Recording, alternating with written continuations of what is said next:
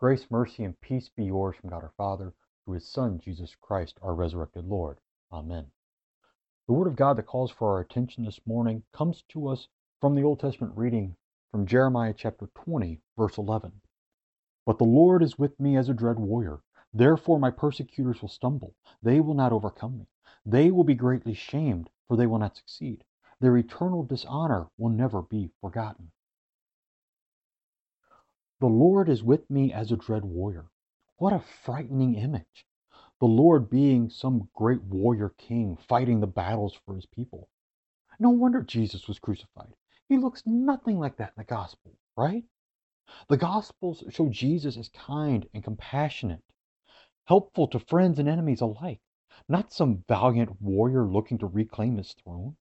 When we think of dread warriors, we look to guys like Goliath or Hercules, guys who look like they've just come out of a wrestling ring with muscles bulging out of places we're not even sure we have. But Jesus isn't shown like that. But we can only say that if we skip his passion. How does the passion paint Jesus? A very dread warrior fighting the most epic battle ever fought. The battle with sin, death, and the devil for the souls of all the people on earth. He is a dread warrior whose enemies made him a laughingstock and mocked his battle. Roman soldiers stripped him of his own clothing, clothed him with a scarlet robe and a crown of thorns. They mockingly hailed him as the king of the Jews. Other soldiers gambled for his clothing. The bystanders, egged on by the chief priests and elders, taunted him from the foot of the cross. You who would destroy the temple and build it in 3 days, save yourself. If you are the Son of God, come down from the cross. He saved others. He cannot save himself. If he is the King of Israel, let him now come down from the cross and we will believe him. The mockery continued from the thieves hanging on either side. If you are the Christ, save yourself and us. Does he look more like a dread warrior or a laughable fool? The battle raged on and reached its full height as the sky darkened. For 3 dread hours of darkness, sin, death, and the devil did their worst. Then Jesus gave up his spirit. Everyone thought he was done. Jesus had gone the way of all flesh. He had died. The battle was over. He had lost. No one had to worry about him anymore.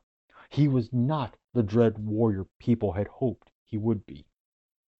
But then the victory march began.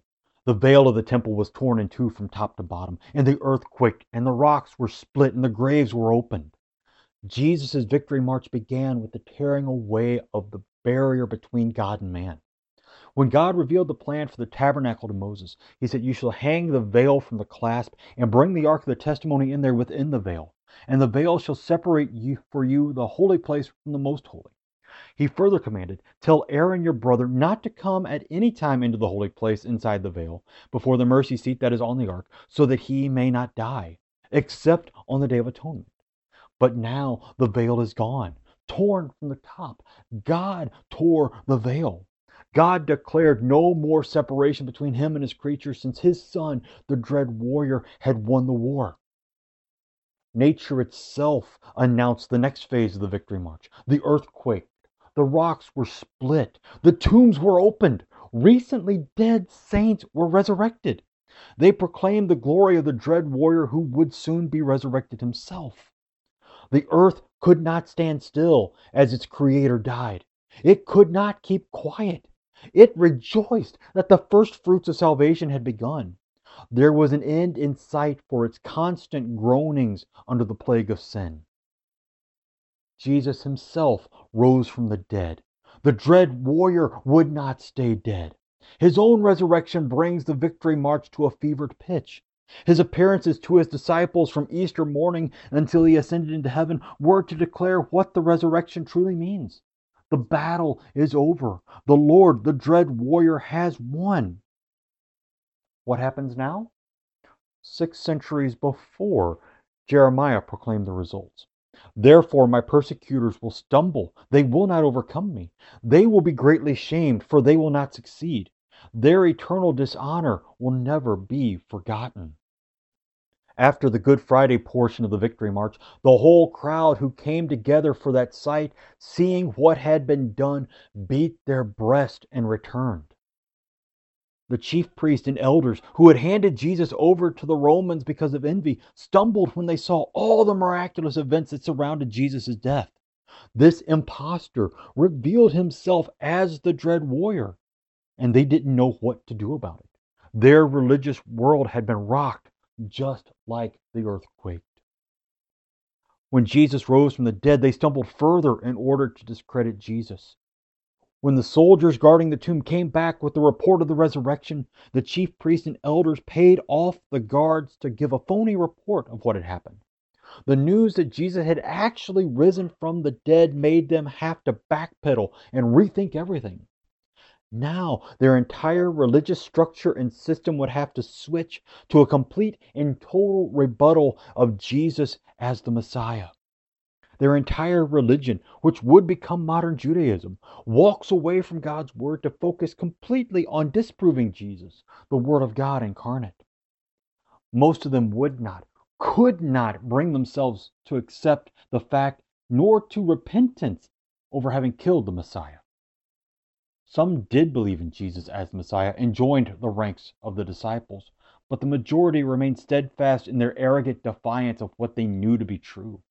Their arrogant defiance would lead them to great shame, which will never be forgotten. The chief priests and scribes gave themselves eternal dishonor in their arrogant refusal to accept that Jesus is the Messiah. This will never be forgotten because the Holy Spirit caused it to be recorded in the Scriptures. I've already mentioned the cover-up with the guards at the tomb, the fallout that would continue to shape the way of Jewish apologetics forever. They would not see Jesus as the dread warrior that he was promised to be throughout the Scriptures. The dread warrior who would crush the serpent's head. The dread warrior who has borne our griefs and carried our sorrows. Who was pierced for our transgressions. He was crushed for our iniquities. With his wounds we are healed. The Lord has laid on him the iniquity of us all. Jesus himself said, "Whoever believes and is baptized will be saved, but whoever does not believe will be condemned." The unbeliever's dishonor does not end with their earthly death. Just as Jesus' death began the slow victory march to be completed on the last day, the unbeliever's death begins the slow march of the condemned. They wait for the last day so that they will be reunited body and soul in order to continue their eternal dishonor in the fires of hell. The final dishonor that cannot and will not be undone or forgotten. This has all been great, but what does it have to do with us who believe in Jesus? Where is this dread warrior now? The Lord is with me as a dread warrior. This dread warrior is beside you in all your trials, tribulations, and troubles. He fights for you, giving you the great spoils of his battle. What he won, he gives to you. Your persecutors stumble. They will be ashamed. Their dishonor will never be forgotten. The dread warrior is no longer frightening. In fact, he is very comforting. He is your refuge and fortress. You stand under the shelter of his wings as they are stretched out on the cross. His war brings you the victory through faith. He has overcome the world. Since we are in him, we too will overcome the world. He will deliver you from the snare of the fowler and from the deadly pestilence. That means, though, that you sometimes find yourself in the fowler's snare or surrounded by the deadly pestilence. Even through all this, he guards and keeps you as his own. The evils of this life will overtake you, but they will not overcome you, because you stand on the foundation of the dread warrior's excellent word. Your persecutors will stumble, those who revile and rebuke you, who might even be from your own house. Brother will deliver brother over to death, and the father his child, and children will rise up against parents and have them put to death. And you will be hated by all for my name's sake, Jesus said. Why do we have this division among people? Jesus. He further said, "Do not think that I have come to give peace on earth. No, I tell you, but rather division." And your persecutors love to point this out, love to stress the division. But your division is not from the Lord. As we heard last week from the prophet Isaiah, can a woman forget her nursing child, that she should have no compassion on the son of her womb? Even these may forget, yet I will not forget you. Behold, I have engraved you on the palms of my hands. You are not divided from your Lord. You are forever bound with him through the engraving of the nail prints in his hands. He will cover you with his pinions, and under his wings you will find refuge. Under his wings you have been brought from death to life. All who try to divide you from him will stumble and be ashamed. He forgives sins. He has overcome death and the devil. Who can stand against him? He is the dread warrior because he has won the greatest victory ever. He is the refuge that allows you to depart this life confiding in your Savior. You can confide in him because he has given you his life. He has saved you so that you may rejoice in him for all eternity. Rejoicing because your persecutors can only kill your body. They cannot destroy your soul. Their power is limited and failing.